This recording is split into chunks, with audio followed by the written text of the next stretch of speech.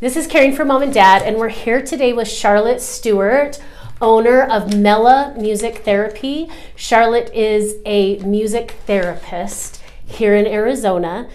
She does have nationwide clients, but she is based here in Arizona. So we're excited to hear from Charlotte today. Do you find you like working with the younger or the older? There's things I like about both, actually. Okay. Yeah. Like, I think I really like, one of the things I really like is helping people, and this can be younger or older, that have some issues with communication somehow. Like people have strokes or kids that have speech, delays or whatever. Because they want to communicate. Yeah. And so music is it's actually a super good way. Like people, and we can talk about but people like that have had strokes, that have aphasia, that can't speak, and I've seen it happen, they can still sing. Oh, wow. Right? And so, because it's a different part of their brain. Yeah. So, first of all, you can just use that as they can get something out. Just something. And then we can also use it to retrain, to make new pathways to actually start saying things. Okay, that's amazing. So that's amazing. Like that. And then dementia, like my mom had Alzheimer's, right? Yeah. And so the music part of your brain is one of the last things to go, right? So my mom, she couldn't remember. I took her to a funeral once, and she couldn't remember anybody that we were talking to. Yeah. She couldn't remember what we did yesterday. And then we sat down, we sang Love at Home, because she didn't read anymore. Right. She couldn't read music anymore, and she sang all 4 verses, alto part. Wow. Because it was just... It was there. Right? And I see that, yeah. And that's why, you see those videos of people, listening to... and it's because those things are still there, and so, that makes them feel, alive and happy, and they because they feel young again, and they feel... and with this, they feel like if you just have them make music anyway, even if it's just... hitting a drum or singing, or they feel like they can do something, because they get old and they're start feeling useless. Yes. Right? Yes. And they come alive at the music. Yeah. They come alive. So tell me, Mela Music Therapy is the name of your company. It is. Tell me how you came up with that name. So I actually agonized over the name of my company for days and all these names, and then one day my husband said, "Why don't you just name it after your mom?" Oh. And I went, "That is a great idea." My mom, she suffered from Alzheimer's and Parkinson's for 9 years. Wow. And she was a musician. She was a piano player. I wasn't a music therapist when she was still alive, so I went into it after. Wow. But music was a big part of her life, and so I decided to just keep her legacy alive in my company. That's amazing. So. Okay, talking to you music therapy is not anything what I thought it was. I just they lay there and you play harp music or something. Is that what people think? Yes, sometimes they think that you just play, I've had someone say, "I thought you just played records for people," or first of all, records? Okay, and I'm laughing, but that's, not records, but that's kind of what I thought. Right. Or just I think you said, just sit and play a harp or something. I have a lot of people say, "Oh, so you just use music to make people feel good," which is yes, but it's not as simple as that. Yeah. I've had people. I talked to another music therapist once, and she said, "Yeah, sometimes I feel like people think we're like voodoo, it's this, the vibes of the music are gonna, or something." But that's not what it is. So it's an interactive process. The way I like to explain it, just because I kind of like to have something to compare things to, like something familiar to compare something unfamiliar to. And so one way I like to explain it is, there's a couple ways, but one way is if you're comparing music lessons or music education or something like that, and music therapy, they're both good things, they're just different, right? So music lessons, if you're gonna go to a music lesson and learn how to play piano or singing lessons or something, you're going because you want to learn this musical skill. Okay. Right? And you want a product. You want to learn a new song or learn how to read music or whatever it is. And then we all know that the byproduct of music lessons, there's lots of other things you get from it, right? Right. We there's all that research about what it does for your brain, and it makes you feel good, and it's an outlet and all those things. So music therapy, to me, it's the it's like the opposite. Okay. So your focus is on what you're going to get from it. Okay. So it's like, what does this person need? So it's kind of a holistic thing. Like we look at all the different areas of someone's life. Like, what do they need? Do they need some social interaction? Do they need, does their brain need stimulated? Do they need fine motor skill practice or whatever? So we're focusing on that thing first, and then we find the musical, we call them interventions, but to somebody looking out, it'll look like an activity, right? That's gonna help them get that, right? And so it's like music is like the prescription. We have all these different things that are our medicine, right? And then we, and I'm not talking, you know what I mean when I say medicine. I do believe in medicine too. But, you know, so then we use those to get the outcome that we're wanting. And then the residual could be like, oh, we made this great song, or we learned a new musical skill or something, but that's not the focus. It's not focusing on, like, you don't have to be a musician to benefit from music therapy. You don't, it's just that you, it does help to enjoy music. That probably helps someone to be more motivated to want to do it, but you don't have to be a musician or, you know, think like know a lot about music or anything like that. Because we all have songs that move us all, and music that moves us all. So I mean, this, I hope this doesn't sound condescending, but your education is much more in depth than I understood it was. Like you said, aphasias, like you studied the brain and like it was so far beyond music. Your degree. So you have to do a bachelor's degree in music therapy, and then you get a background in like psychology and anatomy and physiology and sociology and different things like that, and then the music background, and then those are kind of like the prerequisites, right? And then once you have that background, then they put it all together in your music therapy courses, and then you have to do a 6-month internship where you're actually practicing it, kind of like student teaching, right? And then and then I went on after that and just did like it was just like a 3 or 4 day course kind of certification type of thing that's called neurologic music therapy, and that was really focused on what it does in the brain.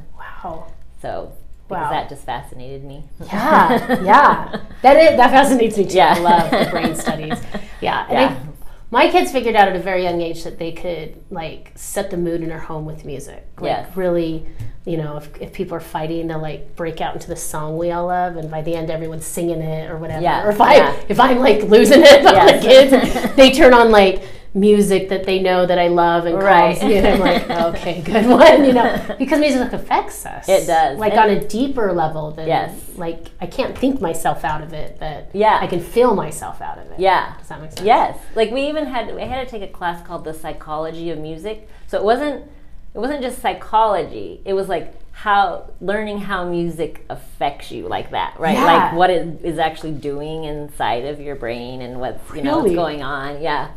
So it was really interesting. But when you said like using music to like calm you and all this stuff, what I've learned over these years in doing music therapy is that that's different for everybody, right? Like for me, like there's certain music that's calming to me, and so before I would think, well, then that's calming for everyone, right? But that's not necessarily. I mean, for some people, hard rock music is relaxing. Really? Right? Yes. Wow. And it like calms them down, and it whereas for other people like me, it's not really what I want to be listening to if I just want to like be you know, zenning or something. But to some people that really is.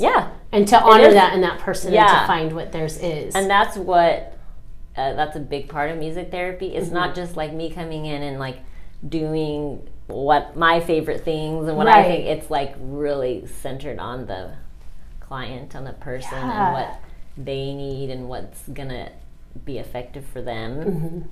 So it's an important... So I've had to learn about lots of different kinds of music and I've even learned to like some things that I didn't think I would before. You yelled at your kids to turn down before. I totally get that.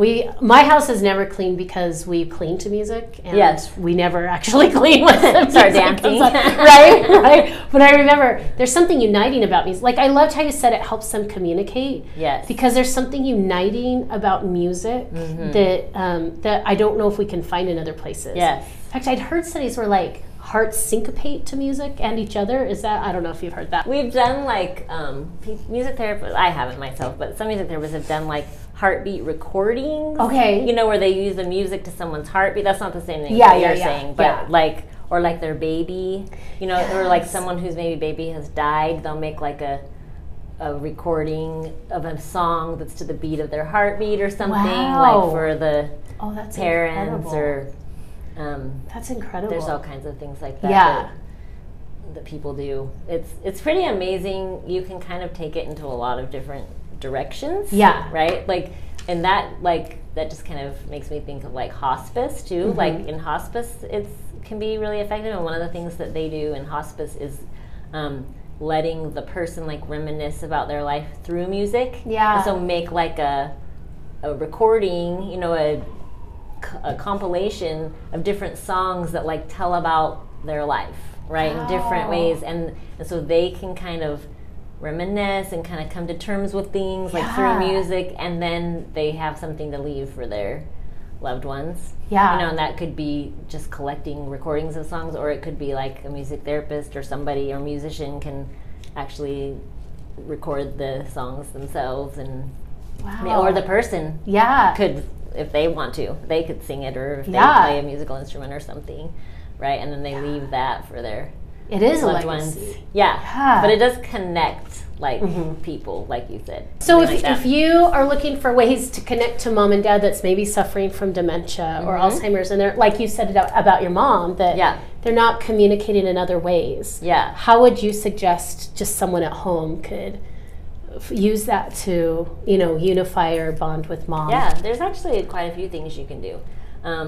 One thing, I mean, of course, listening to music together, right? I mean, that's kind of like the first level, but there's like a lot of levels you can add on to that, right? Okay.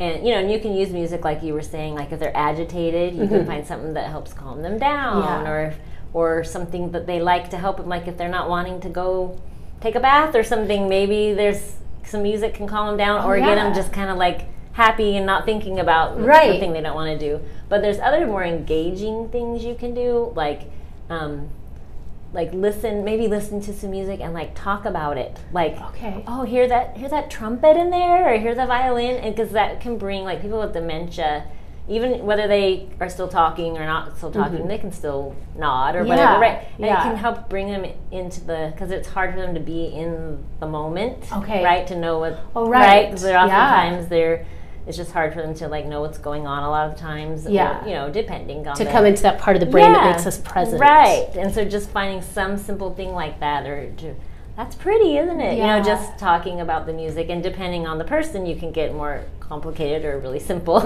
right? And other things is like finding music that is like was their favorite. A lot of the times, good music to use is music from somebody's like late teens, early. You know, from teens to early young adulthood, kind of, because it's kind of your music, right?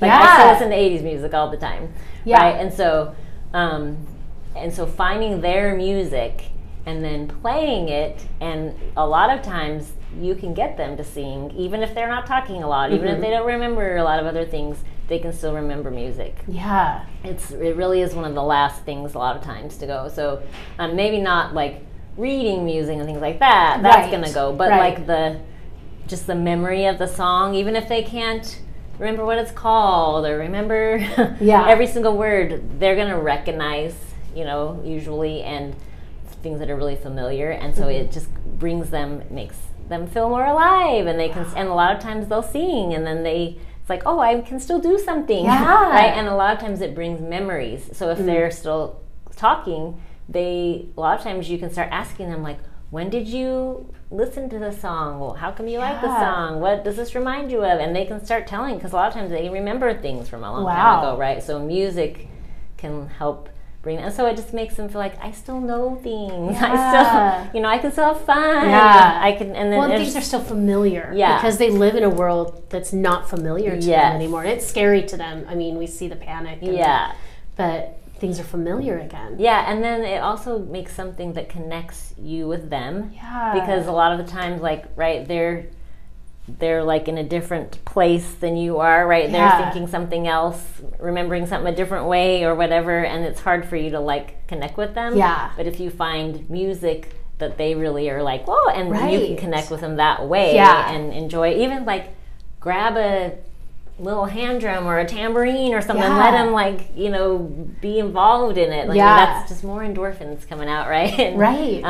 And just that really does help stimulate their brain, or even just moving, just even clapping your hands, marching your feet, just getting that blood flowing and moving and that's might be an easier way to get them to move than to like say, come on, we're gonna go for a walk. You need to exercise today. They don't know. Let's move your arms up and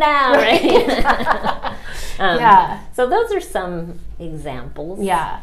And I think the connections, the people that I watch whose parents are dealing with like Alzheimer's, dementia, they want ways to connect to mom and to dad.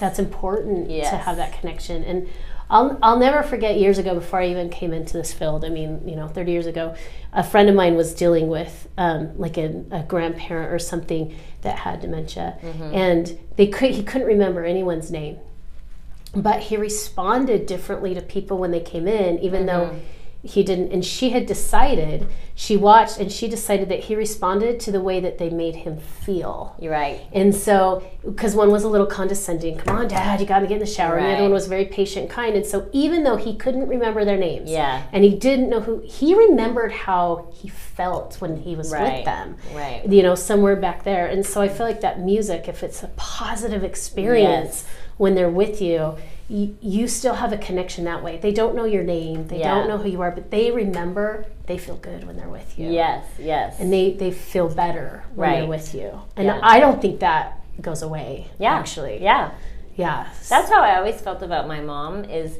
even though she didn't know who we were, I feel like she knew we were her family. Like she knew we were people that loved her. So I agree with that, right? It's that feeling. And another thought just came to me when you were talking was like, and this is probably more in like earlier stages, but when I think there are things, just like there's medicines and things to do that help them, even though we're not necessarily going to like make it go away or make it from continuing eventually, but there are things just like in medicine that they do to help them try to stay where they are as long as possible, or help to be help their quality of life while they're there, right? To make you a better quality of life. And so I think the earlier the better, doing things that are like stimulating their brain, like cognitively, just helps them, maybe you can do things that just help it not go as fast, right, as it would. But even just things like play Name That Tune, get songs from their older years and play a little bit and like, do you know what the song is? And depending on where they're at, they might can name the song, they might can hum the song, they might can sing the song. You might have to play a whole bunch of the song, or maybe you can play a teeny tiny bit, but just finding games and things to kind of stimulate their brain. Just to that's a great cognitively keep things just moving. Where they're at. Like something they can do, but it just keeps that for where they are right then. Okay, and that's things everyone can do at home with mom and dad. Sure. So if they come to you, you take that a step further. What other things do you do? So we do things, what we do initially is we do like an assessment. So we'll do some of these types of things with them just so and other things, even non-musical little assessments, just to see where they're at. In just, in their communication, cognitively, and motor-wise, and well-being, just all those kind of areas. We just see where they're at, and then after doing that and talking to the family members and to the person if possible, then we decide, okay, what's our focus here? What are we wanting to get from this? And then we design a we call like a treatment plan where we use music to help the people. Yeah. Sometimes it can be helping somebody, let's say they used to play a musical instrument, or sometimes it can be helping them, it depends on where the person is, right? But there are times when it can be bringing music back into that person's life in a way that they can do it. Yeah. Right? There's a lot of adaptive ways. There's even so much adaptive equipment now. Like you can play the guitar now without really having to play the chord. There's all these different devices where you just have to push a button. Or you just have to, right? And so finding ways to help them to be able to like have music be a part of their lives. Yeah. Maybe even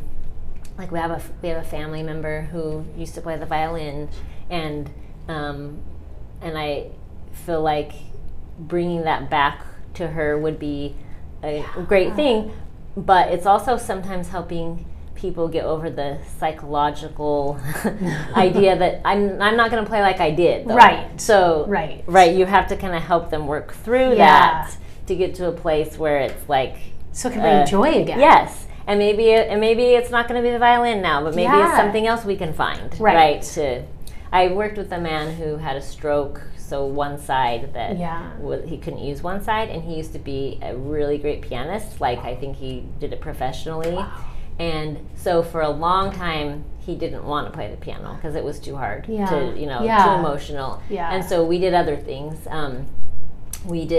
He also had a hard time. He had aphasia, so he couldn't get out what he wanted to say. Yeah. And so we worked on that a lot. You can use just like get a sentence and put it to a melody, and then use rhythm, and then just say it over and over, and eventually, and they sing it over and over, and eventually they learn to speak it, and they just kind of learn, okay, when someone asks me this, I say this, right? And so we were doing things like that, and then just familiar songs to try to get him to like be able to sing things, and anyway, eventually, so we had to kind of work through. You can use music, and you can use like music lyrics and things to work through emotions, and we had to work through it. But eventually, we got to where he would play the one hand on the piano, and I'd play the other hand, and we would do things together, and for him, and it became an enjoyable thing for him, right? And so things just you have to just be creative to find things that work for that person.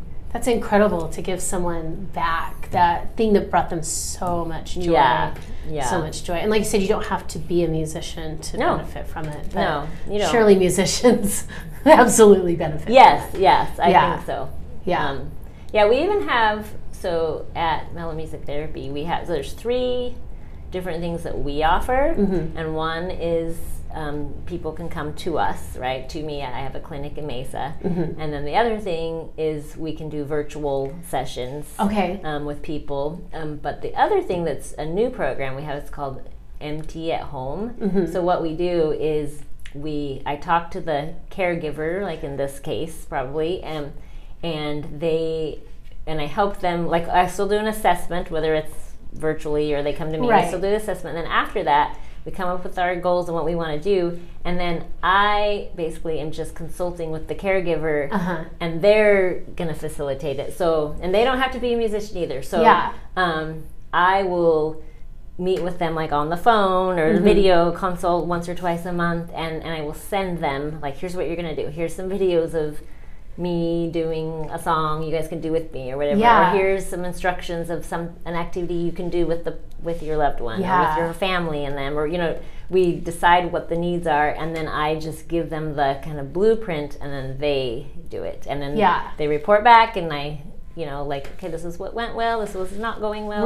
but it's something they can, it's a more inexpensive option, and it's just something that they can do it on their own time. And someone from anywhere. You're working with several veterans right now all over the country, is that right? Yeah. Okay, with PTSD, is that right? PTSD and brain injuries. Yeah.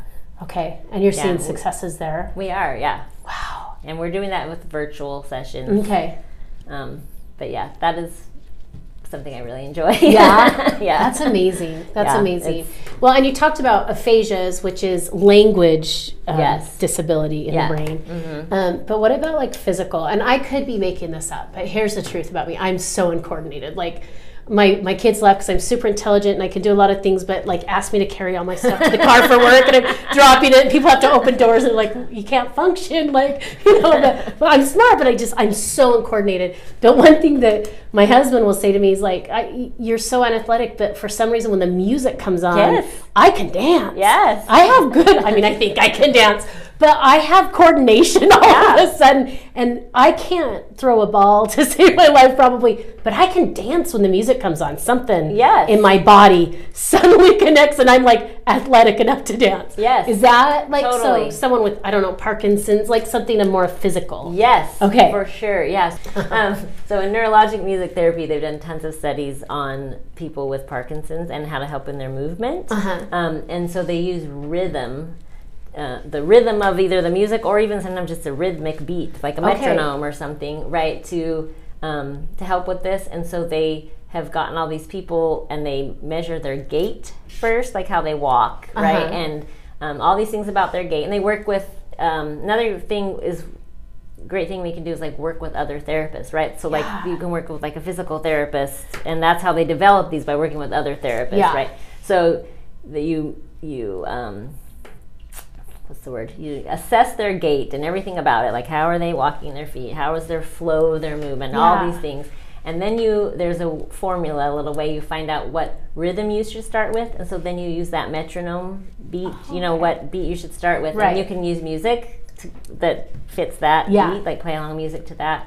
What's the word? Speed, right?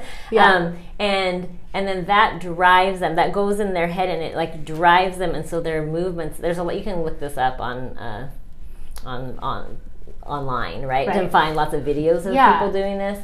And the rhythm drives their movement and makes it smooth and fluid. And then the point is you do it enough, that then they can walk like that without the rhythm. And you know, you might even give them headphones, so every day they got that beat in their head and they're like walking, or even with other movements, right, that you want to be a little more fluid. Like I'm working with somebody right now that has cerebral palsy, and his movements are really, really shaky.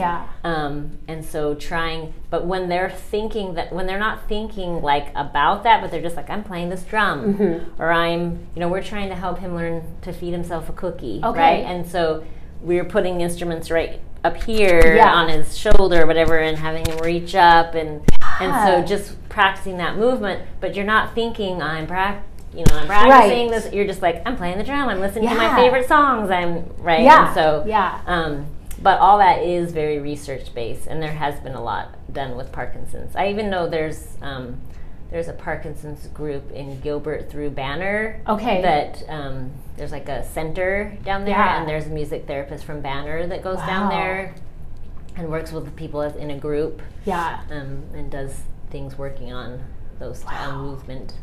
Music therapy is just not what I thought. It's like it's so much more. You can do so much more for people. It's pretty exciting. I remember a time like just when like our law office and stuff was first opening, and I had like 7 kids under the age of 10, and really my anxiety and my depression was really hitting in, and so I think sometimes as young moms anyway, we kind of get lost taking care of everyone, and as a caretaker we see this all the time. You forget who you are taking care of other people. In fact, when a lot of people come to me, one of the first things I say is, you need to check on a caretaker. Like if both parents and one's doing bad, if mom's not doing well, you need to be checking on dad. Because we forget the caretaker. We forget the caretaker. And so I'm curious about, so there's like a depression and anxiety that we hardly know when we kind of forget ourselves. And I remember talking to a friend who also had dealt with some depression, and she brought me a CD of music, and I forgot that I loved music. I forgot I loved music. And it was really the beginning of a turnaround for me. And we had a client and I saw the same thing with a client on hospice who, just kind of giving up, that we discovered as she was in hospice, it was a client that we took care of full time, kind of on a fiduciary capacity, that she loved music. And so we would play like Sound of Music and all of those older musicals that she grew up with, and we would just play them all the time while she was in bed, and we'd sing them with her and stuff. And she, not communicable, but she could do that. Right. Is there something with anxiety and depression and the music that can kind of bring us out of that sometimes? Yeah.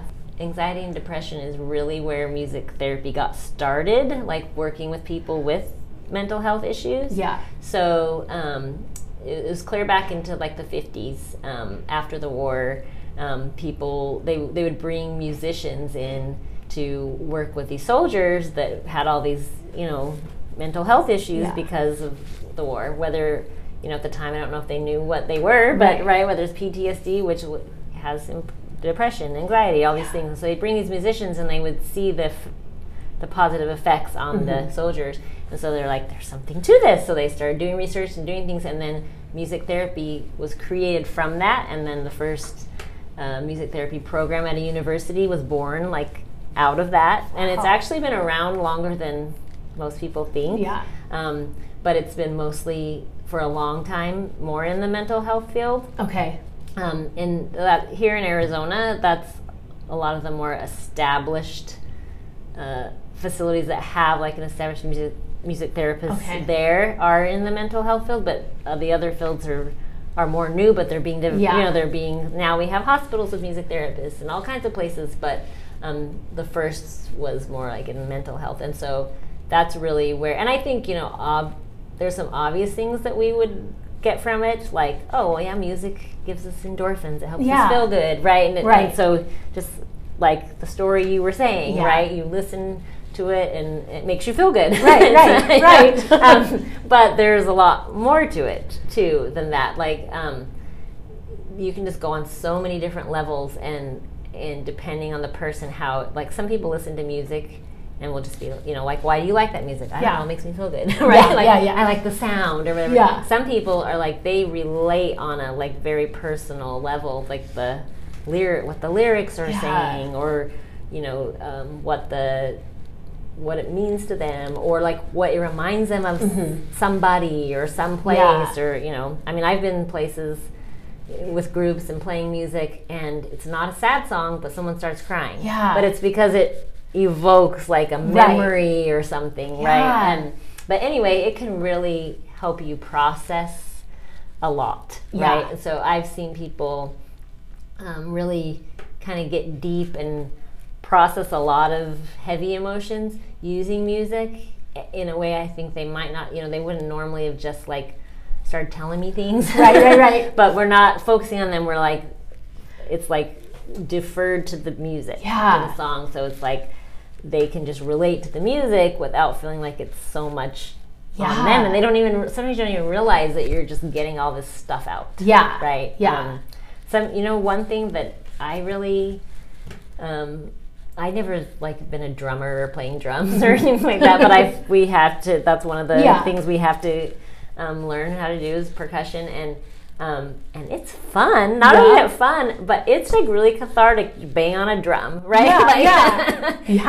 And so using things like that to help people with their emotions, just like let's bang this out. Let's just using it as an outlet. There's just so many components to how it can really be effective with anxiety and depression. And I've only had maybe a couple people come to me like because of like, I'm coming to you because I want help with my anxiety and depression. I have had a couple, but most of the time it's people who are experiencing anxiety and depression because of other things. They had a stroke, and they were coming to me because they had a stroke and they want to work on their speech or their motor skills or something.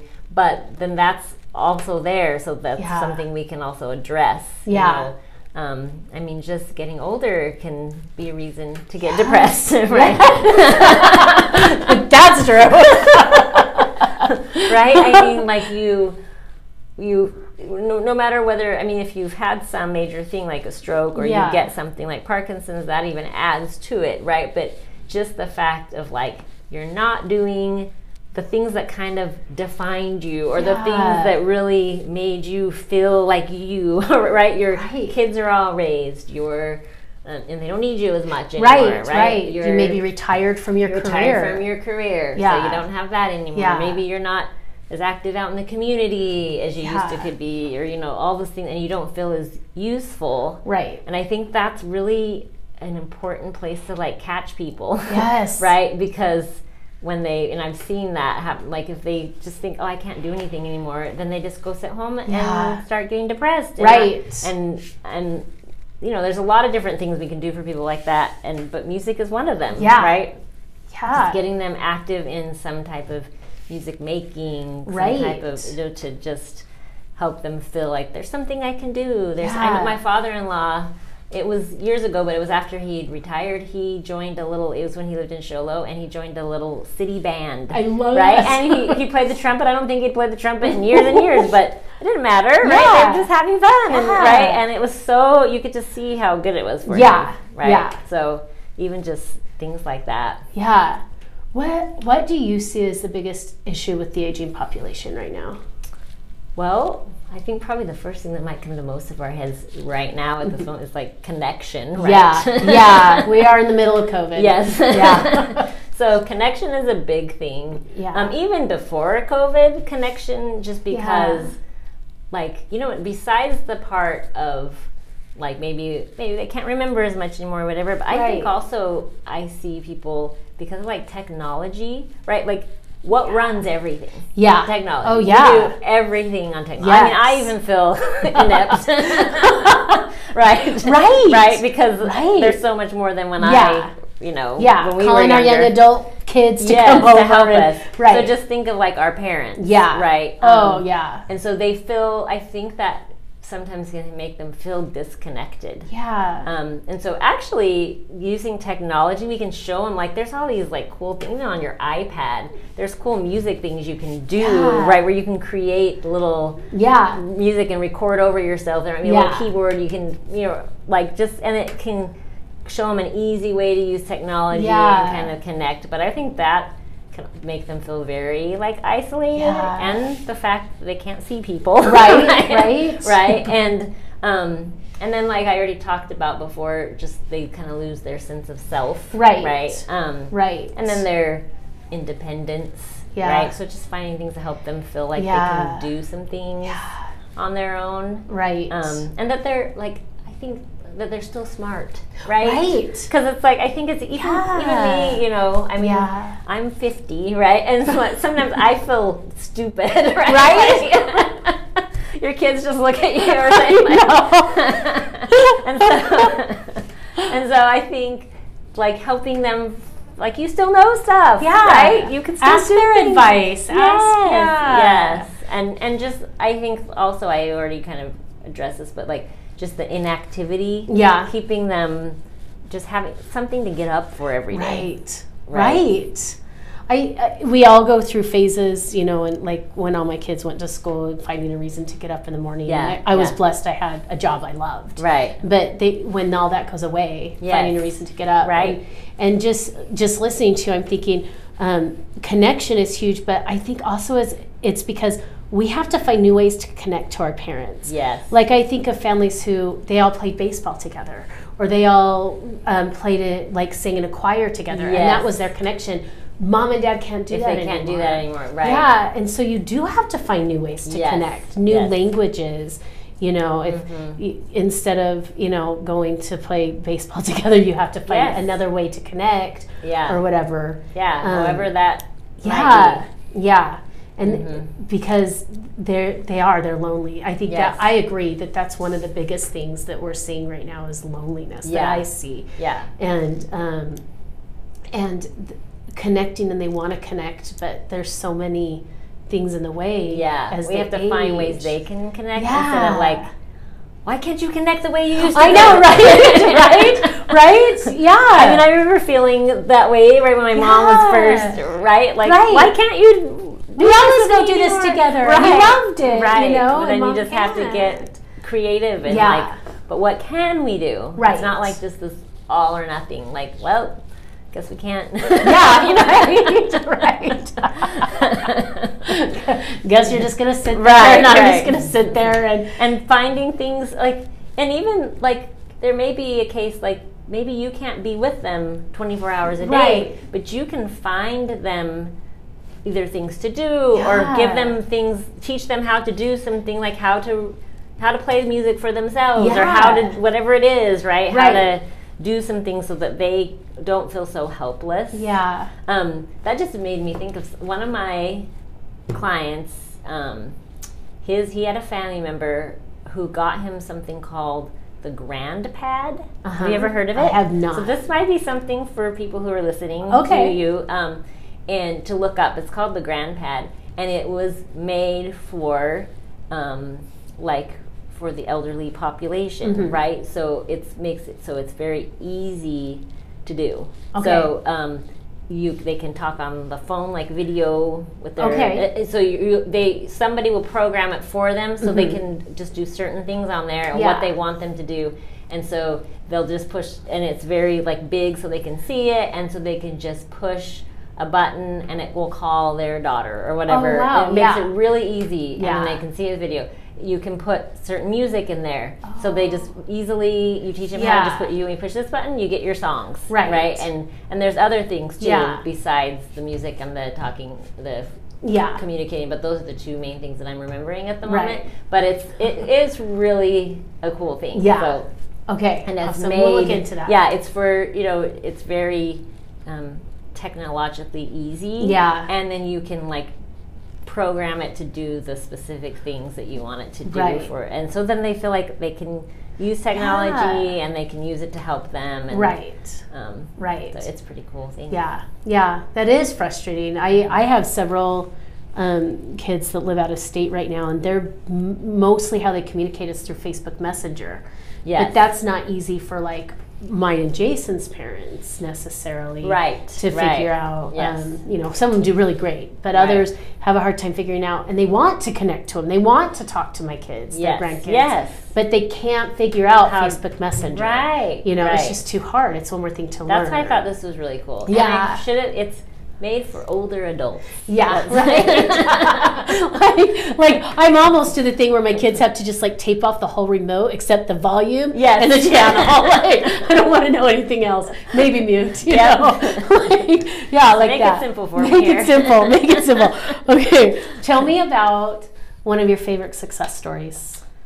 So, well, the one that pops into my head was a man. He's actually passed away now, but he had a stroke, and he was one of my first people I got to work with, like after I went and did the neurologic music therapy and was really excited about trying some of the new things, and so he actually lived in a care home, like one of those residential care homes where they take care of just like a handful of people right in the house, and his wife didn't live there, she had him there, and so her and the person that took care of him at the home thought that this might be a good thing for him. And so I would go to his home. At the time I was going to people's homes, and so I would go there, and it was so frustrating to him because you could tell he knew what he wanted to say to you, but it just would not come out, right? Like he knew, I just think that would be one of the most frustrating things. So frustrating. And so hard. Yeah, and so he had that. He's the same man I was talking to you about the piano. He played the piano. And so one of the things I saw from him was just, not that he got miraculously cured and could just do all these things, but he was able to. And you have to look. Sometimes just something that might seem a small success to someone else is big to that person, right? Like if you go from never not being able to say anything, and then all of a sudden you can say, "How are you? I'm doing fine," or something. Then it's big, right? So like when we applaud toddlers when they take a step, that's huge to them. Or him being able to start enjoying playing the piano again, right? Even though he could only do it with one hand, But the way, I think this is actually the way I got connected to him and his wife in the first place is I went, when I was doing my internship, I had the opportunity to go with another music therapist to this, they called a stroke camp. And it's a camp they do up in Prescott in the summer for people who've had strokes and their caregivers, and it's really neat thing. It's really cool. And that's where I kind of got introduced to the population and anyway, that's where I met him. And so after that, when I started working with him, we would start like teaching him songs on the piano or songs to sing and like play and sing and things like that. And then a couple of years later, it was a few years after that, I can't remember how long, but he'd go to stroke camp every summer. And so he went back to stroke camp one year, and we had been working on some things, some songs.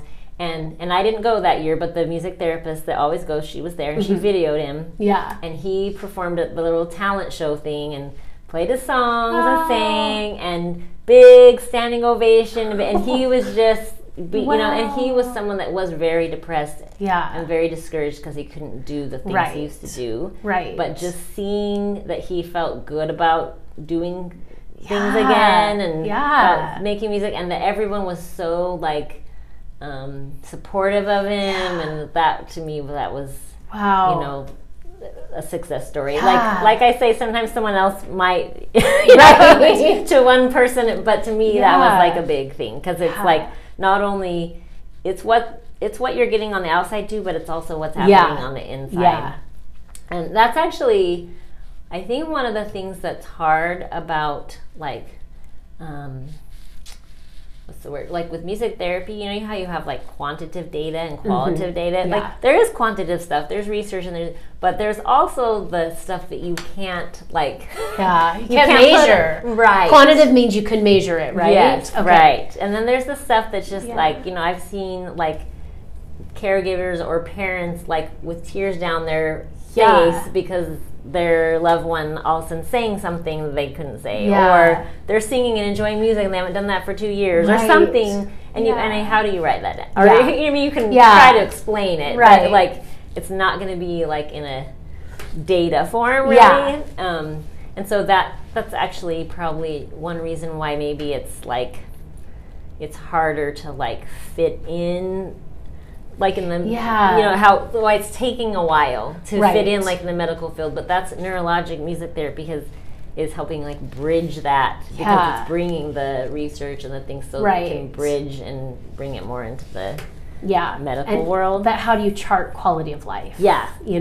It's and joy, and that's why I think I can speak for most music therapists. That's why we do right. Not so you can do the data, but so you can see that. And the data helps because it helps it helps inform what you're doing, and it helps show if you're having progress. But the reason that keeps us waking up, has those things that we like to do, is because we're seeing that. That's why I went into it in the first place. I was like, well, I'd heard about it, I knew about it for years and years, but when I was deciding to go back to school, I had remembered about music therapy. And that's why I looked it up online, and I found videos of people, and specifically I found the video of Gabby Giffords when she got shot in her brain, and then they used music therapy. It was because it was on the news, and I saw that, and then I was like, oh, that's really fascinating. And then I found more and more and more, and then because when you watch the videos, you see the reaction in the people, and in the family that it's so hard in before and after things. But when you've seen the struggle, like you said, for a year or two of him coming from depression to just being able to play the piano in front of people again, and that triumph, I mean, how can you even measure that? Priceless is what they say. And I think I also see people like older adults that like makes me feel good to see them feeling, it helps them to feel better about, just like what you said, like doing things in front of people, whether it's just speaking or just being around. Like we're helping someone right now who's had a stroke, who just he can still speak okay, like you understand him, he can, but his memory isn't what it used to be, and so he feels in conversations he just feels kind of inadequate to have a conversation, and so we're kind of focusing in that way, and it's fun to see that just kind of blossom and him come and say like, I'm feeling more comfortable with this, or have him, or just see it when we're talking to him, or so it's just fun to see progress, right? Even if it's little, because little progress builds on each other, right? Yeah, the small, simple steps. Yeah. And with Alzheimer's, I've worked with people with Alzheimer's, and sometimes with Alzheimer's, you're not going to quite see. So it's not so much like rehabilitation, right? But you still see. Like I used to go to assisted livings and memory cares and do group music therapy there, and you'd hear like some of the sometimes the spouses would come in to visit them during music time, so they'd be with them during music time, and they would say music time's their favorite time of the day because that's when they get to hear their songs they like, and that's when they just like, it's something familiar and it's something that they enjoy and even look forward to. Like if they tell them it's music today, or and then it's fun for the family member to see them light up. Because a lot of the day they're agitated, and they're like, so just seeing them be able to relax like makes them feel better, right? And you see them having fun together, and so that's fun to see. And I think that's a lot what you see with people with dementia, is just kind of just helping their quality of life. Quality of life, so important. And just in the moment, being able to connect with them and have mom back just for a second in that way. Yeah. And it can be healing. I think you already brought this up, for family members. Right? I think it absolutely can. I mean, I see it all the time. Some of the hardest decisions is deciding whether to put mom and dad into care, and how to care for them and stuff like that. It's so hard. It's agonizing. It's agonizing I remember I had a good friend whose dad had dementia at a very young age, and when he passed away, they finally did have to put him in a home. And when he passed away a few years later, I said, I'm sorry for the loss of your dad. And they said to me, I lost my dad 8 years ago. Which I'm sure you can relate to with your own mom. I lost him 8 years ago. He just wasn't my dad. But if you can just have some moments. And find that new way to communicate. That it doesn't look like it used to, but it can still be rewarding and connecting. And they need that connection so badly. And we need it with them. We need it with them. For sure. If someone wants to get a hold of you, what is the best way to do that? Best way is probably just through my website. Okay. It's just mellamusictherapy.com. Okay. And it's MELLA. Okay. So just a little backstory. My mom's name was Mary Louise. Okay. But her sister couldn't say it, so she would just call her Mellouise. And so she went by Mella. Like she even it was on her checks when she was really? From a young age, she just started going by Mella. So anyway, so mellamusictherapy.com, and you can contact me through there. I'm also on Facebook and Instagram. Under Mella Music Therapy. Okay. Okay. Fantastic. Okay.